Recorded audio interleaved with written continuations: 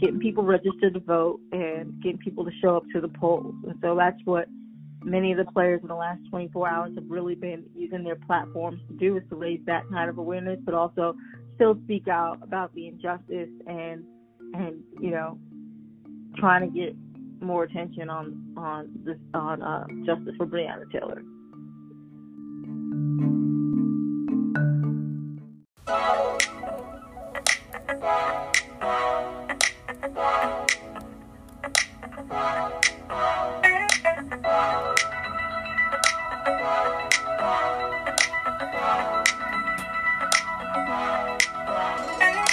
Opulent Inventory, our proud partners here on the show. Now you can finally have the Apple product times the Apple guys. That's right, from AirPods to iPhones to MacBooks to Apple Watches to trade-ins and much more. Now you can have the Apple product of your dreams. Promo code podcast gets you 20% off. That's right, 20% off on any Apple item. Visit Opulent Inventory. Nash and Gardy, those are great guys, on all social media platforms and on Instagram. Now, let's head back to the show.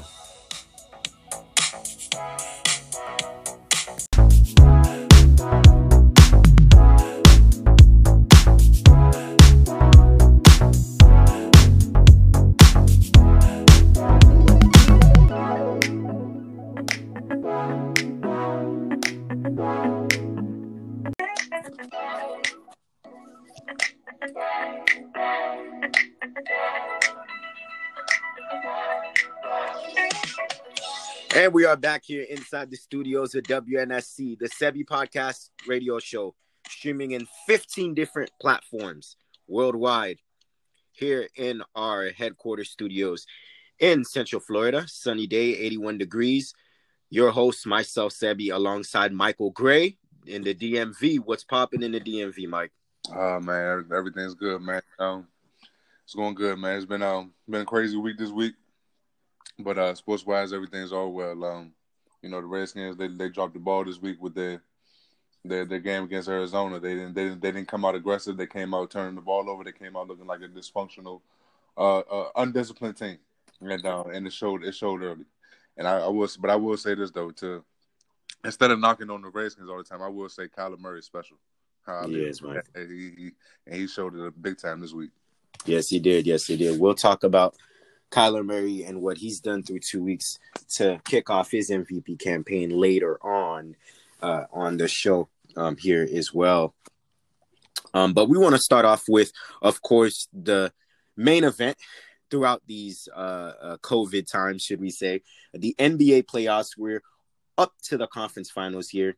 4 games in last night, game 4 of the Eastern Conference Finals. Miami up 2-1 in the series. And Boston looking to tie it up and make it a best of 3. But that wasn't the case, Mike. Tyler Herro playing hero ball. 37 points in the game. Youngest player ever to score 37 in a playoff game. And second youngest for the most points in playoff history, behind, obviously, Magic Johnson did it in 81, 42, 15, and 7 in a game 7 in the finals, which is insane. But Tyler Herro and elite company. And what the Miami Heat did, Mike, is, again, we both agree that Boston is probably the more talented team in the series. But what Miami's doing right now is they're beating them with heart, with will, with effort. People diving on the floor. They're winning the rebound. They're dominating them on the glass. They're knocking down their threes. And one thing you can never say, Mike, about Pat Riley teams, whether that be when he was coaching in the 80s with the Lakers, the 90s with the Knicks, and Patrick Ewing and Charles Oakley, and now as a GM with the Miami Heat, and the culture that he's built, is you can never question the toughness of Pat Riley teams. They literally scout and they identify players that fit their style, their brand, their scheme of what they want to do. And Mike, that Hawaiian guy that they got, Eric Spoelstra, man, he can coach, Mike. I questioned him. I questioned him because I said, well, if I had James Wade and Bosh, I wouldn't think it'd be hard to coach either. But man, since they've left, He's continued. I think they went to the playoffs again in 2015, and ever since, he's just been one of the top coaches in the NBA. That guy can really coach and has definitely outcoached Brad Stevens through 4 games, Mike. So as it stands, the Miami Heat have a commanding 3-1 lead in the Eastern Conference Finals. Yeah, they definitely do. And Eric Spoelstra is one of the more underrated, but he's really starting to get his just due. Over the last few years, people are, have wondered when LeBron came to Miami and they had that their championship runs in the early 2010s. People were wondering how great of a coach Eric Spoelstra would be after LeBron left, and he's kept this team afloat. He's kept this team at peak competition level, and Miami is one of those teams that that's shown over the years, like you said, that toughness, that grit, that tenacity. It's a special bunch, and Eric Spoelstra has a lot to do with it. And also, along with all the ways that you said that, Miami has beaten the Boston Celtics in this series with heart, with grit and everything like that. They've also beaten it with IQ. They just seem to make smarter plays at smarter times and be at the right place at the right time for this ball club. And yeah, it's been special what we've seen from Miami. Miami is Tyler Hero has put his entire skill set on display last game. He wasn't just a spot up shooter in the corner waiting for somebody to pass the ball to him. He was creating off the dribble. He was shooting off the dribble. He was knocking down mid-range jump shots. He was taking guys to the rack. It was a full display of Tyler Hero's skill set in that game, and they needed all 37 of those points to win that ball game because I thought Jimmy Butler was a little too passive at times throughout that game when he should have been more assertive. So because Tyler Hero was as dominant as he was, and they made the right plays in key situations with other players like Iguodala, who got more minutes yesterday in Game 4 than he has throughout most of this series and most of the bubble in general. He was a key contributor to them defensively because of all the turnovers that he forced in the fourth quarter and also so scattered throughout the game. So, but Tyler Hero in Miami and this culture and everything that they've cultivated, they're one win away from the NBA Finals, and wow, it's amazing to watch. But I'd say this: this series isn't over yet. The Boston Celtics still are very capable of making a 7-game series, and but right now Miami just look like the hungrier team, and they look like the smarter team. That they're playing with better IQ right now. No doubt, Miami. They're definitely in the driver's seat there for sure. And it has to be said, too, this zone, I think, has bothered Boston, right? Yeah. And you would think in the previous series, the mad scientist that obviously Nick Nurse is, Boston probably has seen everything. From boxing ones to zones to 2-3 to 3-2 to full court press to everything. But it's the Miami, whether it's the personnel or I don't know, the zone has really bothered them. Jason Tatum had 0 points in the first half. Obviously, he got cooking late. Had all 28 in the second half, but maybe a little too late. Guys like Jaylen Brown, who I thought in Game 3 put his head down and physically imposed his will to go to the rack, didn't do that much in Game 4. It was a little bit tentative and passive, and those corner threes, which he obviously are hits, and that's his jump shot, and that's his spot, weren't going in. And so Boston, I think they brought this on themselves, Mike. You know what I'm saying? Like, you blow leads in Game 1 and you blow big leads in Game 2 in a series where at worst you should be tied at 2-2. You find yourself down in a 1-3 hole. Mm-hmm. You kind of those big leads that they blown, Mike, is starting to come back and haunt them now, right? So it remains to be seen. Gordon Hayward, I thought, didn't have the impact that he did in Game 3 when he first came back, and Wanamaker, for some reason, had his minutes reduced, and so I think Brad Stevens has to go back to the drawing board. He's been thoroughly out coaching these playoffs, and especially in this series, and we're gonna have to see what he can bring up. And sometimes the players too got to take initiative as well. Kemba Walker's got to step up. I think the Kemba Walker that scores 17 to 20 points a game can't happen in this series. We need cardiac Kemba. We need UConn Kemba to step up. And I look for Boston to, see if they can make this a series. Mike, can they win a game? I think so, but can they come back? I just think Miami's built different. I don't know if they can squander this 3-point lead. 3-1 lead. It's tricky for me because earlier, the first half struggles for the Boston Celtics. Yes, it had a lot to do with that zone and the fact that it threw the Celtics off a little bit from Miami, but also the fact that 4-day layoff. It seemed like that 4-day layoff affected the Celtics offensively a lot more than it did for Miami because Boston was missing makeable shots in the first half that they usually knock down. If you noticed in Game 3 and you saw a little bit in Game 2 as well. Boston was getting familiar and getting very well adjusted to that zone. Right. And you saw how good they played in Game 3, and they dominated most of the game before squandering the lead in the fourth quarter. That 4-day layoff was very key to me because that you want that continuity and that flow and that in-game shape to keep on going. And when you have that layoff like that, sometimes it can hurt. And you saw it took them an entire half to knock the rust off and to finally get their legs under them. Jason Tatum was missing shots all first half, but had 28 in the second half and looked like himself. Gordon Hayward was knocking down shots, turn-away fadeaways in the second half. Jaylen Brown, they looked like the well-oiled Celtics in the second half offensively that we've come used to seeing. And it makes you wonder, had they had at least a semblance of that effort or that efficiency offensively in the first half that they did the second, they more than likely would have won this ball game. So I think the fact that they're back on the every other day schedule now, that's going to help them a lot, and that could help them in these next couple games to where they can extend this series. But I'm not taking anything away from Miami. Miami, the zone definitely worried them, and they definitely look like a hungrier team. But Boston, with their talent, it's so hard to just sweep that under the rug and say, oh, they have too much firepower to just go out that easily. No doubt. There's another conference finals as well, and that's the Western Conference Finals. That's aired on TNT.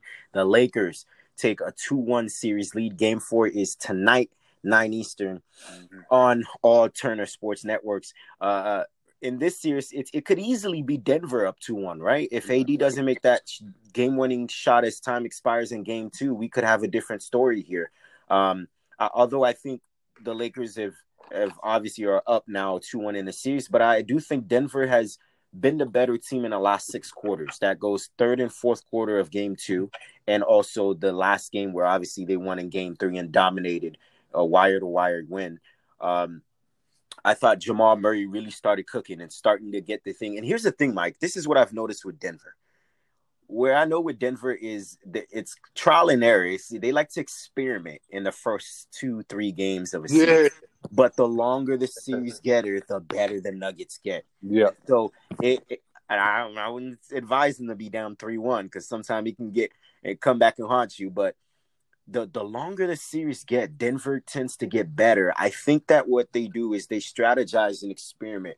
What can we exploit early on? And then later on, they go ahead and do that. And that was the demise of the Clippers, that 1-5 pick and roll of Jokic and Murray. But Jeremy Grant was spectacular in Game 3.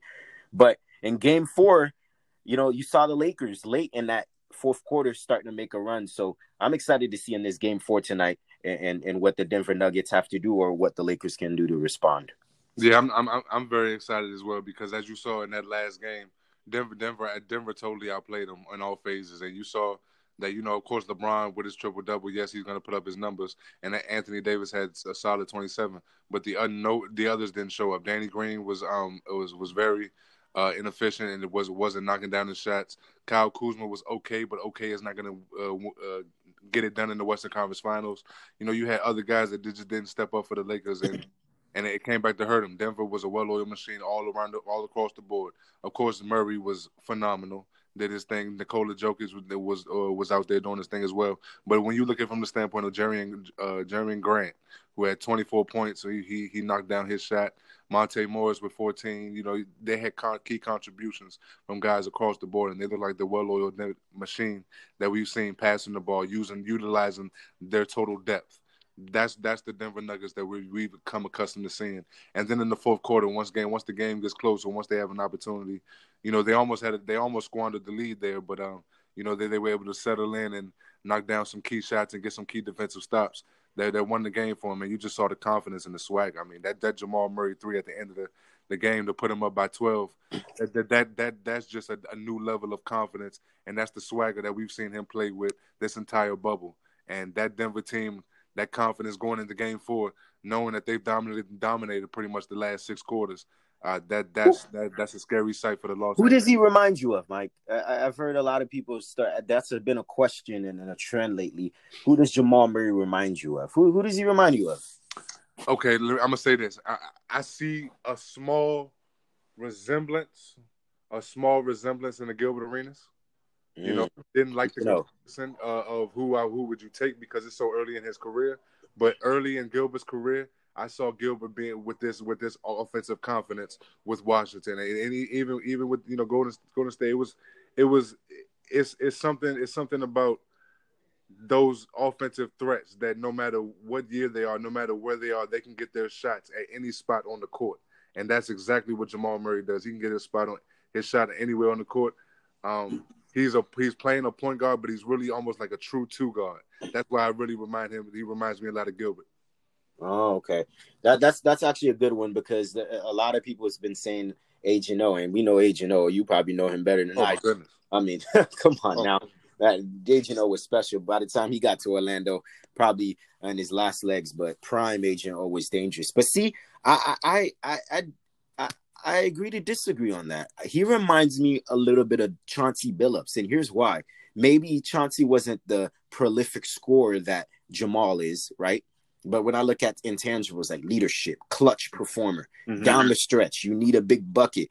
They called him Big Shot Billups for a reason. Yeah. He reminds me of that a little bit. He does. I see resemblance of the not the original Bad Boy Pistons, but the 04 Pistons in that. He's got a little dog in him too. I don't think he's the athlete. I don't think Billups is the athlete that Jamal is, but I see comparisons in their games as in terms of when you need them to hit a bucket most and you need them to be a clutch performer down the stretch, they deliver. I see that. And that's not a bad comparison. I see where you're coming from as far as the intent. The only difference between their two games is the fact that Jamal Murray was more skilled offensively.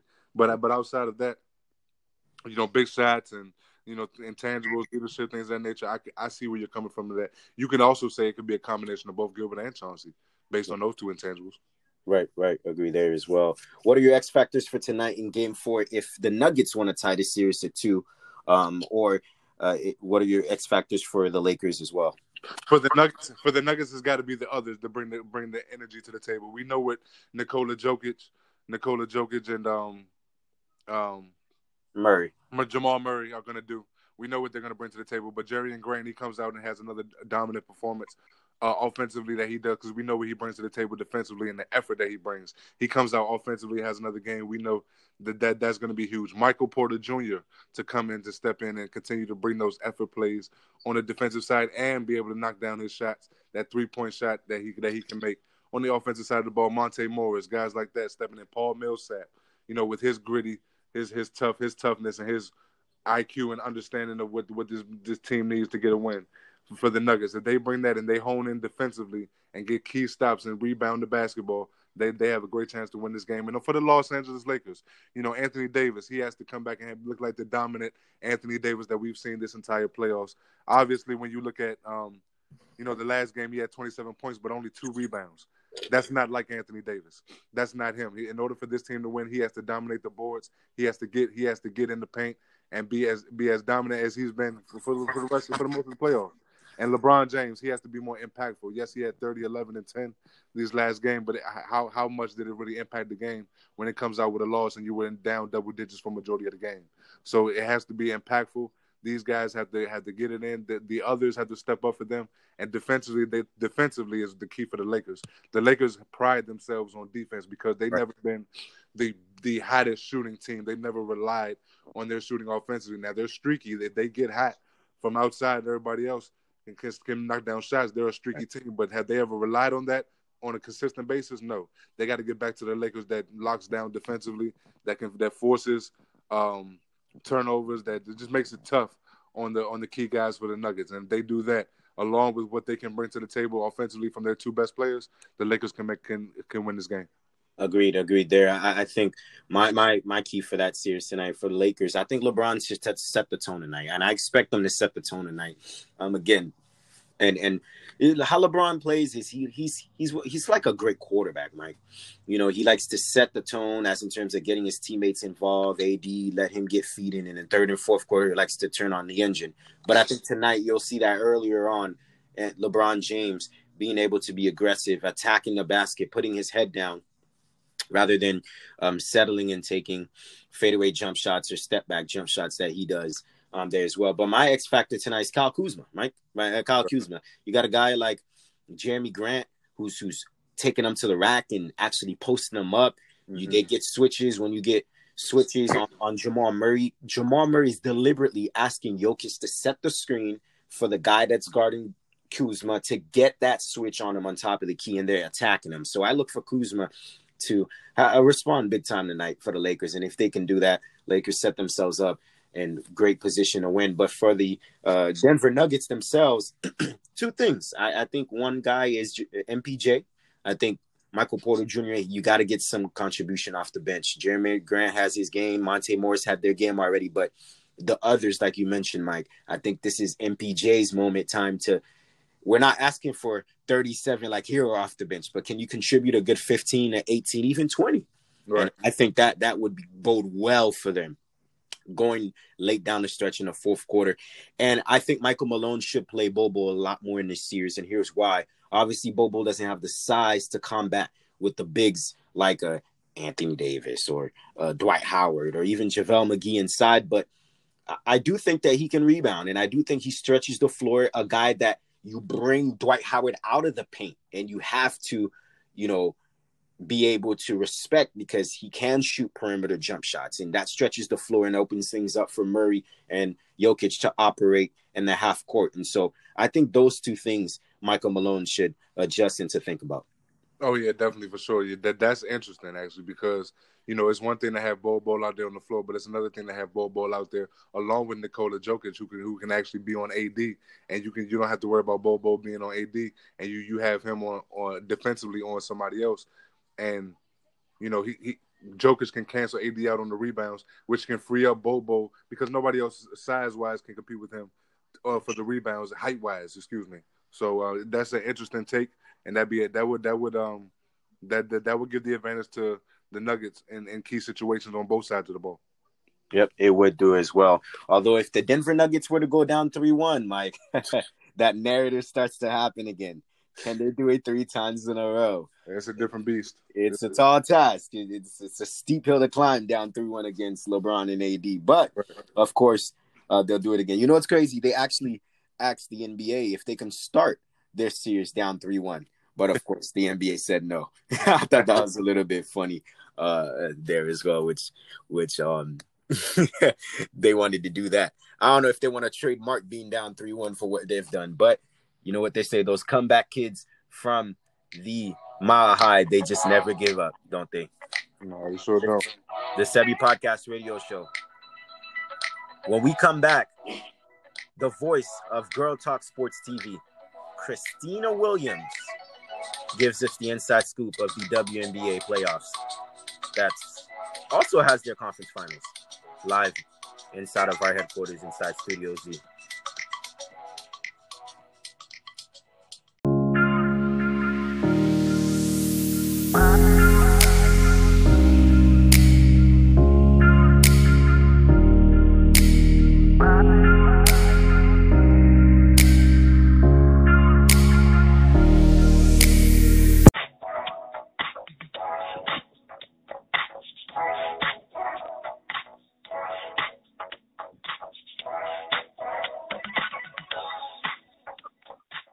And as promised, here we're back in the Sebi Podcast Radio Show, streaming to you worldwide. Opulent Inventory, my guys, Nashley and Gardy, the Apple plug. That's right. Now you can finally have the Apple product times the Apple guy. That's right. 20% off promo code podcast gets you covered and gets you the Apple product of your dreams. Visit Opulent Inventory and all social media platforms. As promised, we have Christina Williams from Girls Talk Sports TV. A lot that's been going on in the WNBA as well. So talk to us about what's been going on right now. I know the awards has been coming out Candace Parker won Defensive Player of the Year this year as well, and well deserving of that. Yeah, so first and foremost, thank you for having me on the show today. So the semifinals are happening right now in the WNBA. You have the Seattle Storm going up against the Minnesota Lynx and the Connecticut Sun against the Las Vegas Aces, and those games are happening tonight. And, the WNBA announced the last few WNBA awards, and Candace Parker held a press conference today and just talked about what it meant in her 13th year to win this award for the first time in her career. Just proving the critics wrong in season 13 and locking in and being focused this season, she mentioned, was like the key things to earning that award this season. And then Lainey of the Atlanta Dream won Most Improved Player, someone who was cut from the Indiana Fever back in June and signed with the Atlanta Dream. So very well deserving of that award.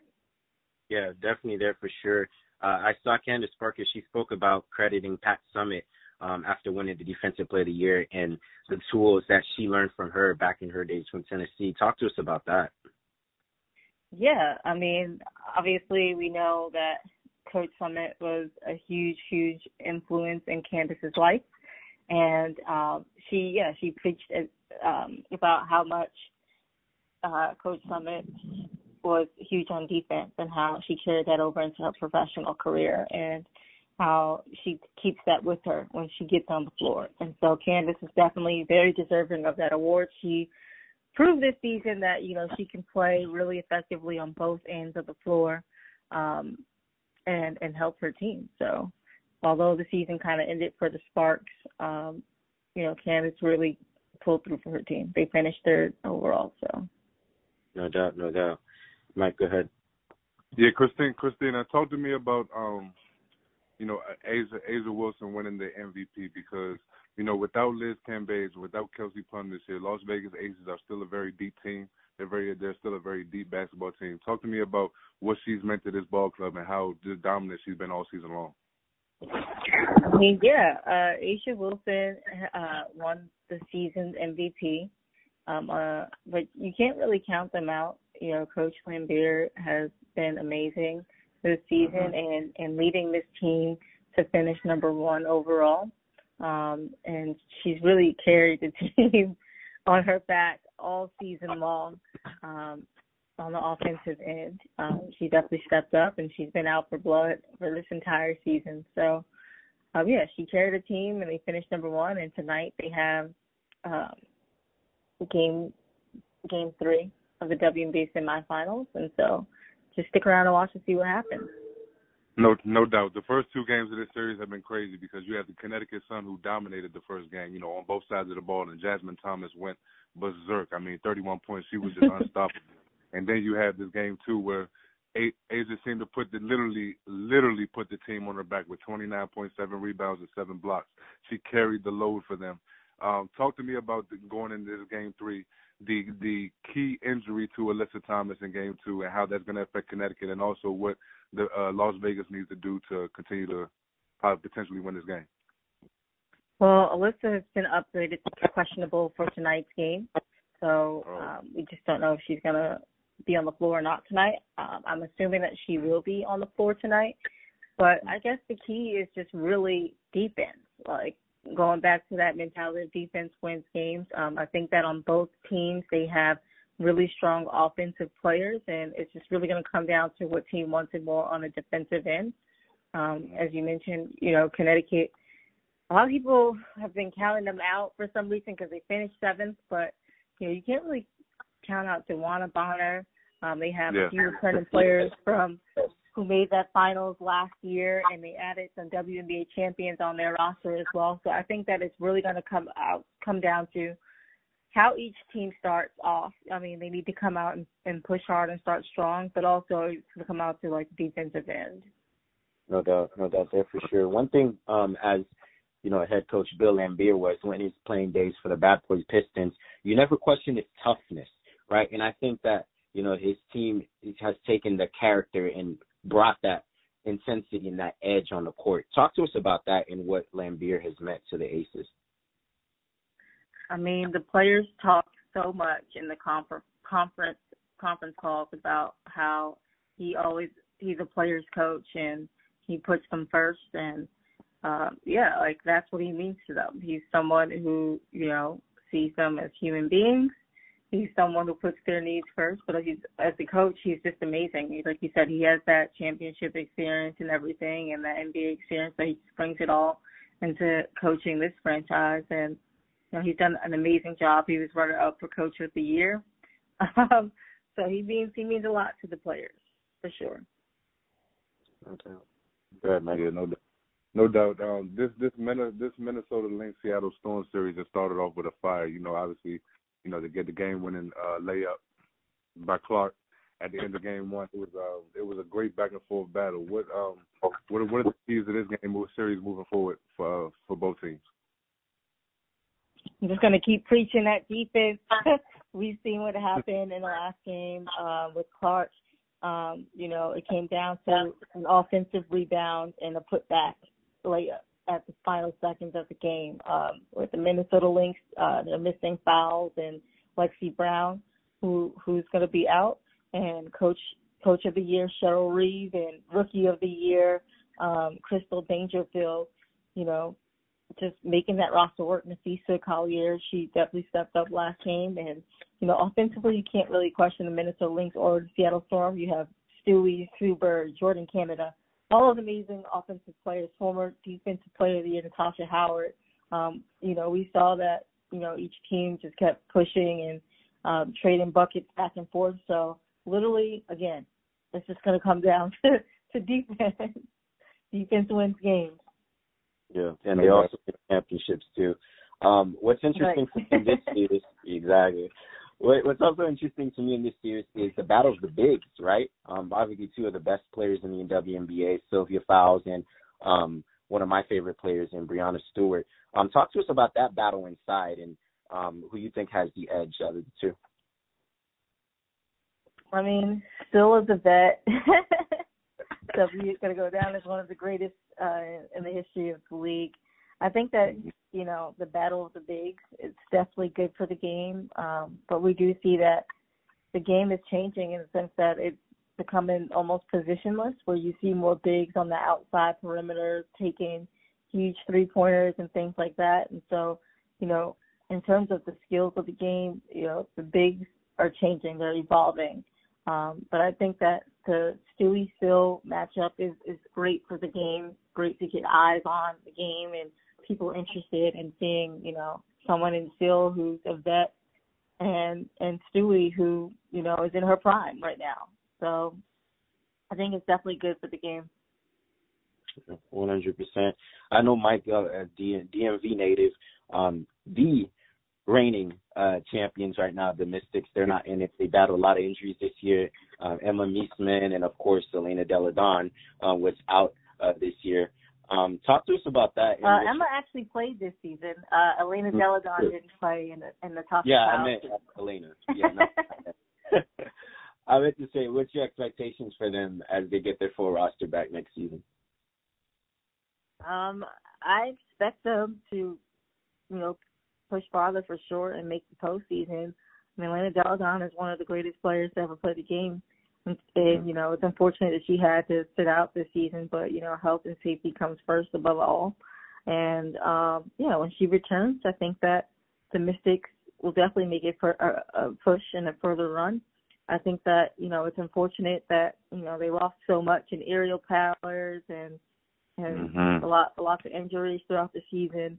But they've really made a statement with the way they finished the season off, clinching a spot. And so I expect them to run deeper next year and to make a push.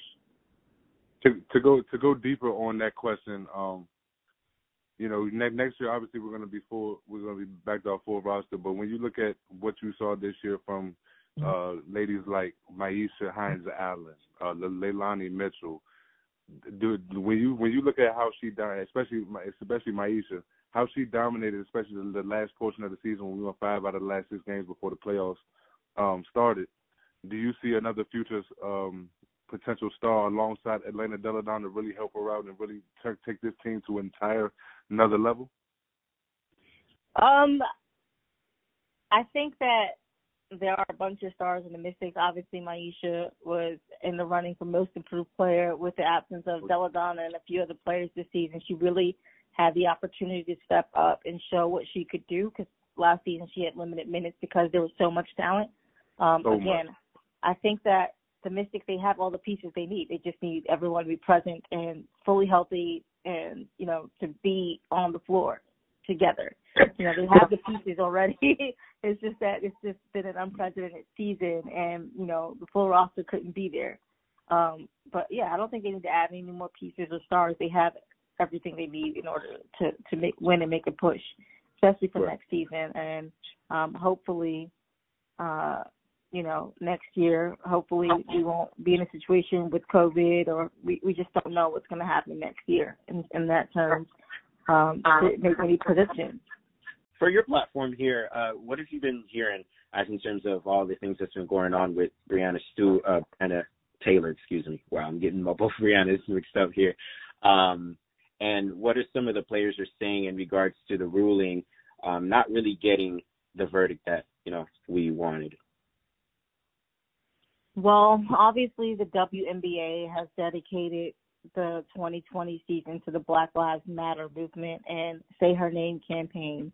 And so, Angel McCoughtry was one of the players who proposed the idea of players wearing Breonna Taylor's name on the back of their jersey for the whole season. She was the one who initially came up with that concept, and then the NBA followed suit. And also Stewie was one of the people who proposed the idea to have Black Lives Matter on the court. And so obviously the players are not happy with the grand jury's decision on the Breonna Taylor's case and charging one of the officers with wanton endangerment because, one, the indictment doesn't directly relate to Breonna Taylor's death.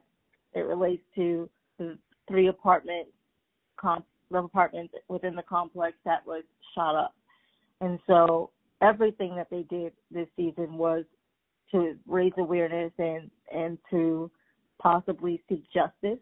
So that work will continue. And today, the players have focused, one, on getting people registered to vote. There's a social campaign happening right now within the players in the league and the WNBPA called Hoopers Vote. And it's a day that, the professional hoopers are trying to raise awareness about the importance of showing up at the polls. So while we can't do anything about the decision in terms of Breonna Taylor, we can just pivot that focus into the 2020 election and getting people registered to vote and getting people to show up to the polls. And so that's what many of the players in the last 24 hours have really been using their platforms to do, is to raise that kind of awareness, but also still speak out about the injustice and trying to get more attention on justice for Breonna Taylor. Agreed. Yeah, for sure. I saw Renee Montgomery posted something today about, you posted that she posted about she had a Breonna Taylor thing on the court, so I thought that was pretty inspiring on that as well. Talk to us about your platform and everything that it entails. You're like the scoop, the plug for WNBA coverage. Like, I don't even go to the WNBA websites at all. But talk to us about that in this platform that you've built. Yeah, so Girls Talk Sports TV is a digital media platform that focuses on WNBA news, interviews, and updates. It's something that I created and came up with about 2 years ago. And I really created it because I wanted to give women a voice, a visibility, and value in the sports world, bringing women from the sidelines to the front and center of sports conversation. And I created the platform just out of my 2 passions of sports I used to play and journalism. I have a degree in journalism. And so I married my 2 passions, and that's what Girls Talk Sports TV is. You can get, I call it pretty much like the cheat sheet to everything that's happening in the WNBA. So even if you are not necessarily a fan of the W, if you go to my Instagram page or whatever, you're going to get to know a little bit more about the league. You're going to see more than just 5 players being talked about. I post a little bit of everything. I've also just launched Kicking It with Christina, my new digital series where I have candid conversations with women of the WNBA about things beyond the stats and scores or beyond the game.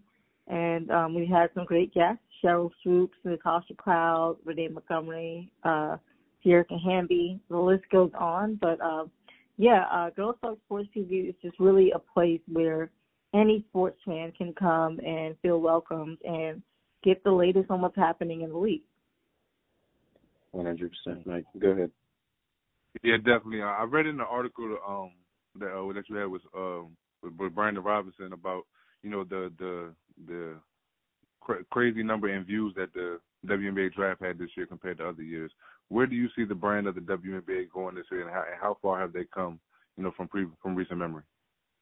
First off, shout out to the homies, Scoop B, Brandon Robinson. That's the homie right there. We have this running joke of being credentialed as Black media because, it's hard to get access. So that's like our long running joke, #credentialed. So the WNBA draft has had amazing numbers. I think that in terms of where the league is going, I feel like when you give us the opportunity to see and make things visible, you see what can happen, and that's exactly what happened with the WNBA draft. Like I said, people can't embrace what they don't see, and so when ESPN put on the draft on its main channel, we saw the numbers spike up. Even with this season, we saw that ESPN added more national games to the schedule as well, and so I feel like the interest in the league is growing, and that's because the coverage in the league is growing. Women's sports only receives 4% of all media coverage. That statistic in itself is shocking. And so my job as, a smaller media outlet where literally there's no platform like mine covering the WNBA 24/7. And, the bigger platforms look to my platform to see what's happening, and they amplify the stories that I may or may not put out there. And so, we just have to keep doing the work and being consistent in our coverage and giving these women equitable coverage and equal coverage because it's just as important. They're the top 1% athletes in the world, but also beyond the season, still covering the WNBA the same way the NBA is covered 365 days of the year. One trend that I see happening when the season's over, it's like the lights go out. And so, there's women's basketball happening all year. A lot of the WNBA players who have recently left the bubble are already overseas, reporting to their overseas assignments with their overseas teams and getting in practice and stuff and about to play games all over. And so I think that, you have to find the silver lining in all of this and continue to cover the league. But I definitely see the league being more embraced in the future. I see it, getting that equal coverage and that people will see the WNBA as the norm and not the exception, like, oh, okay, we have to watch it because. And shout out to the players in the NBA who, advocate for women's basketball and support the league and try to get more eyes on it. Mm-hmm. Agreed, guys like Trae Young and others too. Last question here before we have you off here. Talk to us about the big discrepancy as in terms of, how much women athletes get paid other than the males. Obviously, it goes back to the narrative in society where the male athletes are always getting paid more than the female athletes. What are the WNBA initiatives and CBAs? What are they working on to kind of offset those type of issues? Well, the WNBA is still fairly a new league. So what they've done in the 20-something years has been incredible to get women, more equal pay, more benefits, et cetera.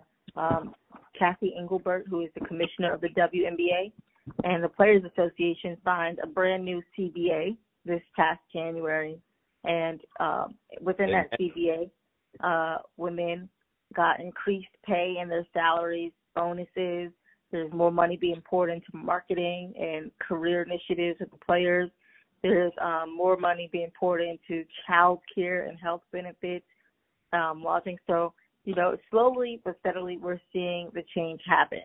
The highest paid athlete can make somewhere upwards to almost $250,000 for their salary at a max salary contract. So, things are definitely changing, and as the league grows, we'll see, that happening.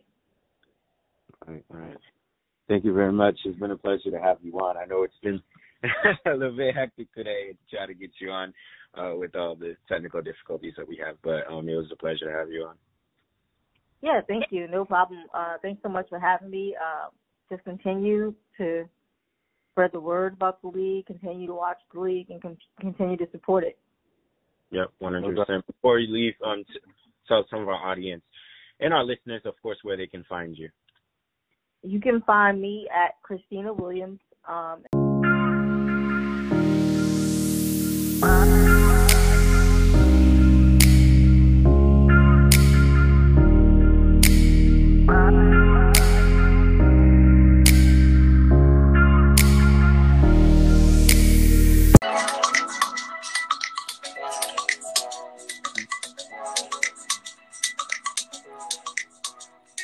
And we are back here for our final segment here on the Sebi Podcast Radio Show alongside my main man, Mike. It was a great discussion we had there with Christina. And, of course, continue to raise awareness of the WNBA game as it grows, as it expands in the American sports and not viewed just as something else, Mike. Yeah, absolutely. It's a great time right now for the WNBA. And, I've become a new fan of her platform and everything that she has going on because of her insight and what her knowledge on the game itself. So she's definitely gained a new subscriber, a new somebody to tune in and listen to what she has to say. And she did a great job with us. Good luck to her in the future. Yeah. Really great person, Mike. She's actually a person that's kind of opened doors for me as well. Getting my first taste of the BT experience in 2019 and being able to have the platform where she's helped me out to be able to go to SBs and just overall her intel in the industry and open up doors for others. And so she's been very influential on that. A great person there. But yeah, definitely got to tune into Girl Talk Sports TV, all WNBA coverage there for sure. All right. So we're going to shift things here, Mike. Week 3 of the NFL. We're going to go here real quick. We kind of went overtime that we're supposed to do for the day, but it is all good. Week 3 starts tonight, actually. The Jags host the Miami Dolphins, two teams that are in opposite directions, Mike. The Miami Dolphins, obviously, we know, they're waiting on their overall pick, 5th overall pick in Tua Tagovailoa. Crazy thing is, Mike, the dude is healthy, but they're keeping him on the bench, So I'm not sure if they want to take the Aaron Rodgers watching Brett Favre route, or maybe Patrick Mahomes watching Alex Smith route, bench a couple years and then start. But, LeBron James always said the greatest teacher in life is experience. So anyways, we got week 3 tonight. Of course, Fitzpatrick will continue to be the starter, and they're going against Minshew Mania has taken over the nation as well, Mike. So in tonight's game, who do you got? Tonight's game, I have the Jaguars. I like what I've seen from Gardner Minshew in these first couple games. Last game, they lost the dogfight against the Tennessee Titans. It came down to the wire. But if you watch that game, you saw that Gardner Minshew was absolutely on fire. I mean, he was making some very tight throws. He was under duress and just very composed in everything he did. So I have the Jaguars winning this game. Miami is going to make it tough. Miami is a team that, yes, they haven't looked impressive in the win column in the first couple games, but they've been very impressive throughout the games. And you see there's a new culture change in this rebuilding stage of the Miami Dolphins.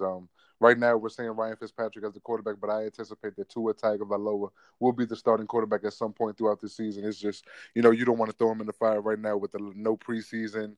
Training camp has been a little iffy this year, so everything's on hold a little bit. You make your add to your patience, and you keep Tua Tagovailoa right there. Let him continue to learn the playbook, learn the system, understand keys in the games, and eventually we'll see him in the game. But for right now, I'm going with the Jacksonville Jaguars to win this game tonight.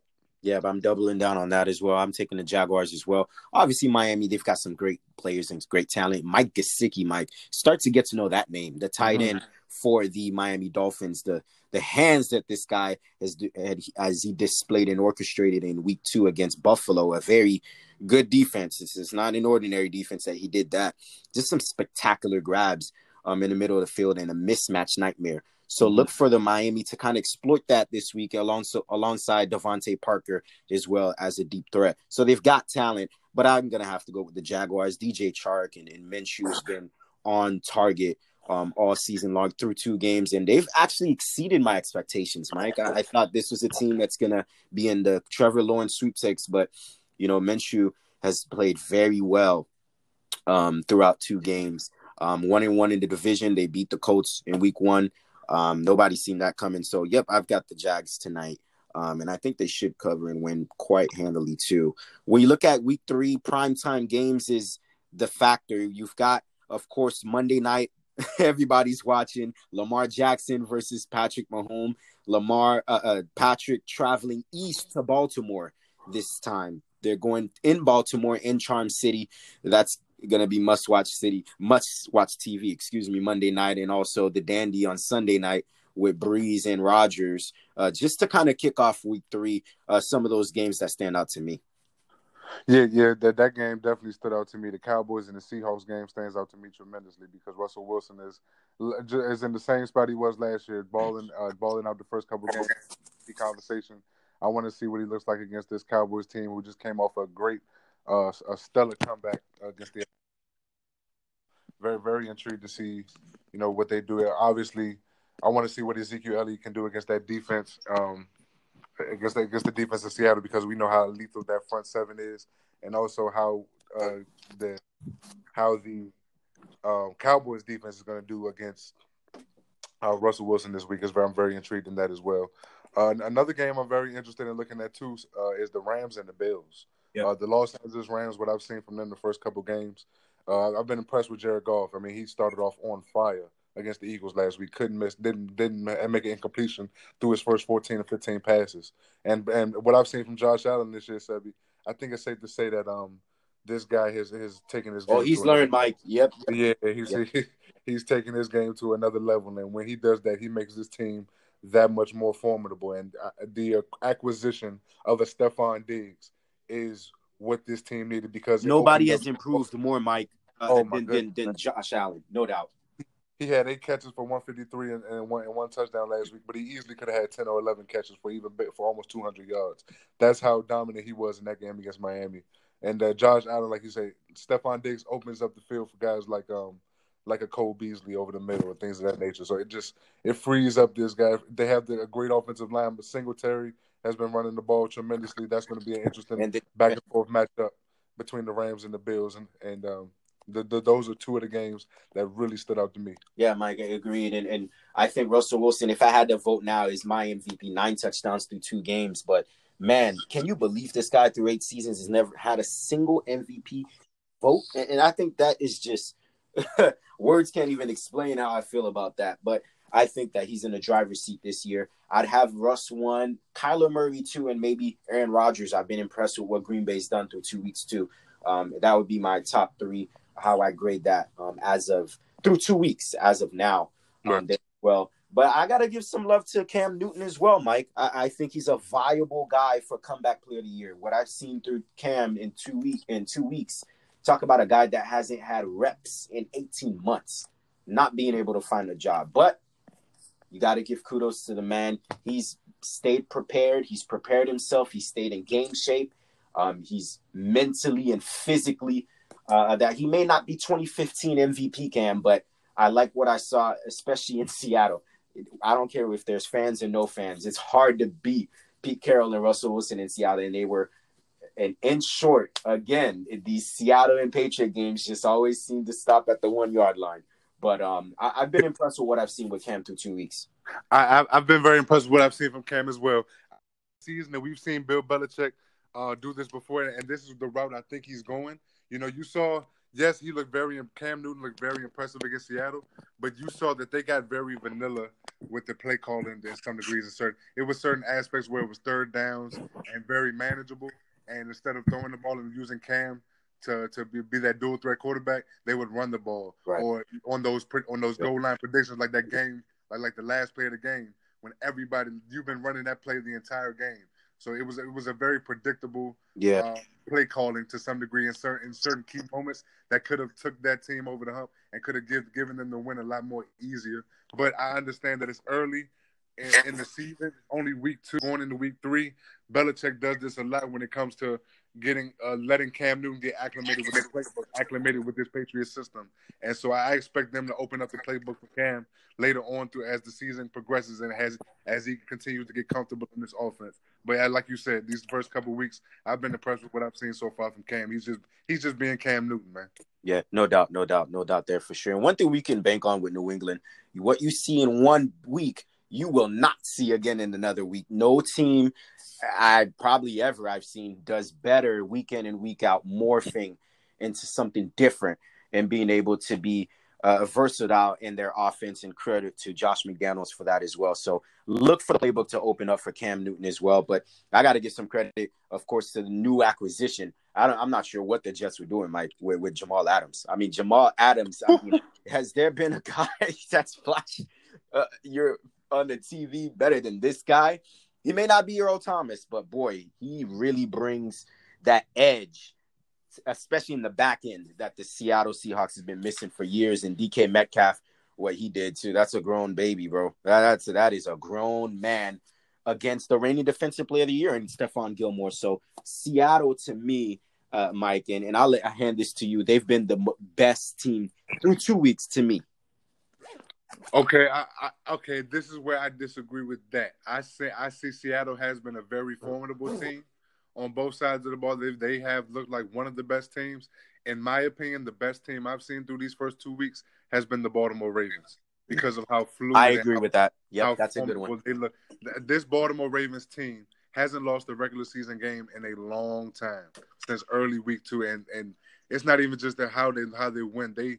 They are a formidable team on all levels. They have one of the best offensive lines in football. They have the ability to run the ball in the fourth quarter with the lead, and they don't have the big flashy plays. They haven't dominated in that aspect, but they have dominated with turnovers and playing great sound defense and dominating the time of possession on the ball. Lamar Jackson doesn't turn the ball over on a consistent basis.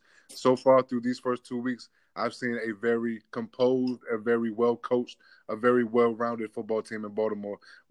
Seattle has looked good in flashes, but they've also had stretches where they can be had on both sides of the ball. So I'm going to give the slight nod to the Baltimore Ravens, but you're right.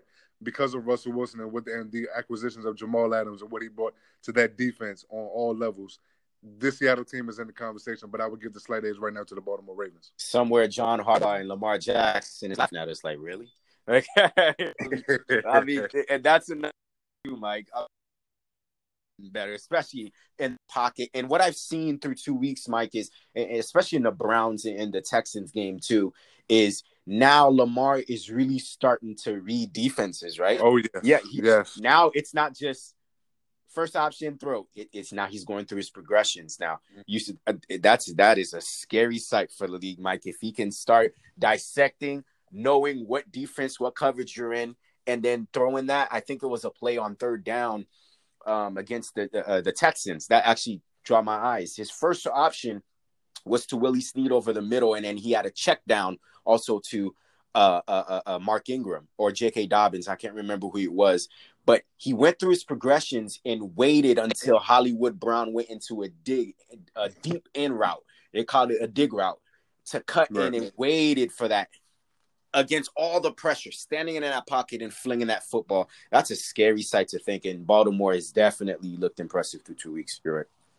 No doubt at all. This is one of the most fundamentally sound football teams that I've seen in a while. And they're winning in an old school fashion. They're not making the huge plays passing the ball. They're running the football. They're playing great defense. They're not turning the ball over, and they're forcing turnovers on the back half. This is a very sound football team, and I'm very intrigued to see what they look like against the Kansas City Chiefs. Oh, no doubt. Must-watch TV on Monday night, Mike.